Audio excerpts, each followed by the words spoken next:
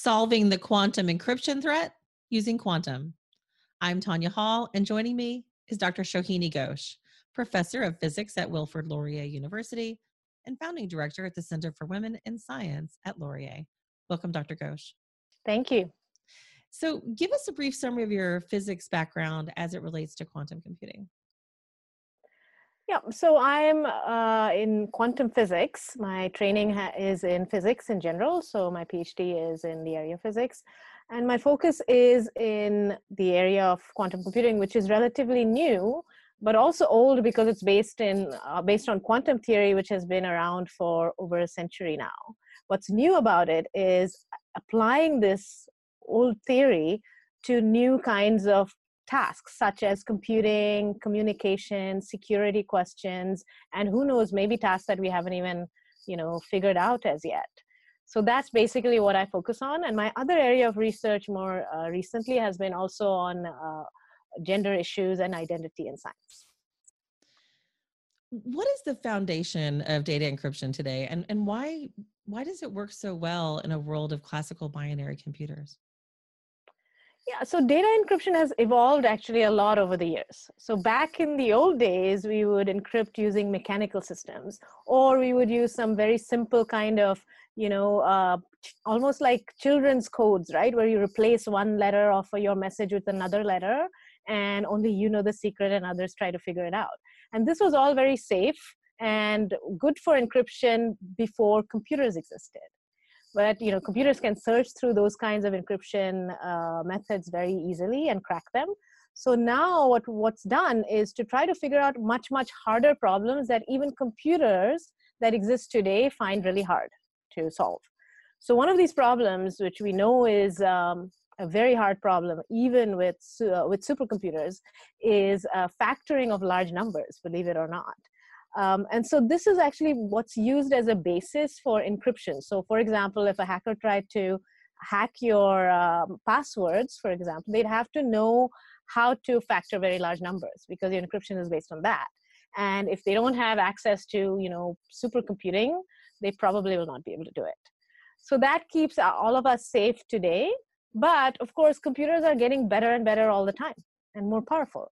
So something that is not easy to solve today may not be that hard tomorrow. So basing encryption on mathematically hard or computationally hard problems is not completely fail-safe. So the reason we're okay today is because computationally our computers are not able to solve these very hard problems, but that could change in the future. So how do quantum computers threaten today's encryption methods?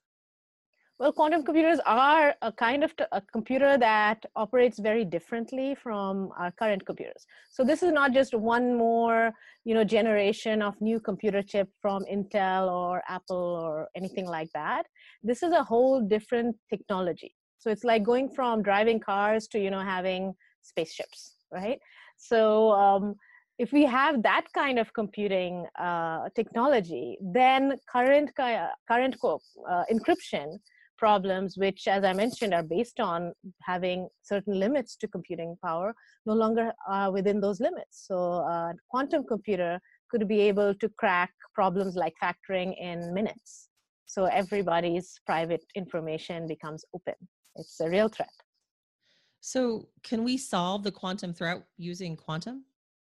Yes, luckily for us, now that we're realizing that quantum computing is perhaps on the horizon and can really threaten what we have today, we have to think about what else can we do. So there are different ways actually to protect. We could say, well, let's not go with factoring or that type of problem anymore. Let's find a whole new type of mathematical problem that even quantum computers would find hard. And this is definitely what is being done today as an interim measure, I would say, meaning, again, we don't know, even if we find such problems, we know of a few. Maybe in the future, somebody will figure out a way to hack those kinds of problems as well.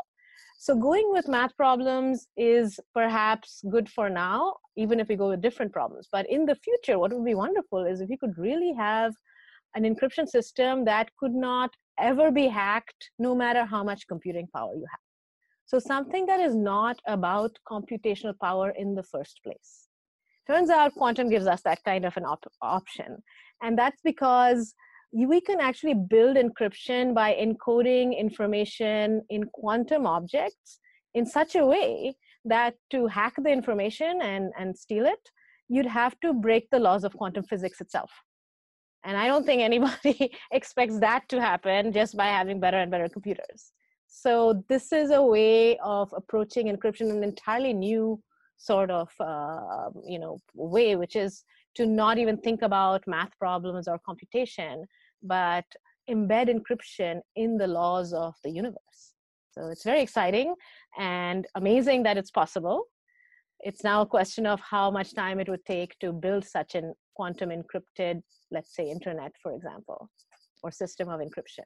Well, and I think that the big question then is, I think for a lot of people that are, this is a scary idea. How long will it be before the data encryption that individuals and businesses rely on become compromised? And will quantum encryption be ready in time? Yeah, this is the $1 million question. So, anybody who tries to predict the future of technology always gets it wrong, right? So, for example, we all thought we would have flying cars by now. And boy, we were wrong. So I don't know if I can predict for you very accurately when the technology will come online and when we can change over. What we do know is that in the past, transferring or converting all of our encryption standards to what's being currently used takes a lot of time. Think about it. Now we have so much information, so many data-based systems all around the world. You can imagine that this is a huge amount of infrastructure and communication that has to be developed in order to change all of the standards and also build the hardware combined with the new software to change all of our encryption. So we're talking about a change that will already take us maybe decades. Now, quantum computer may not be just around the corner in the next year, but even if it's maybe decades away, we need to start changing and updating and getting to a new system now because it'll take us that long to change.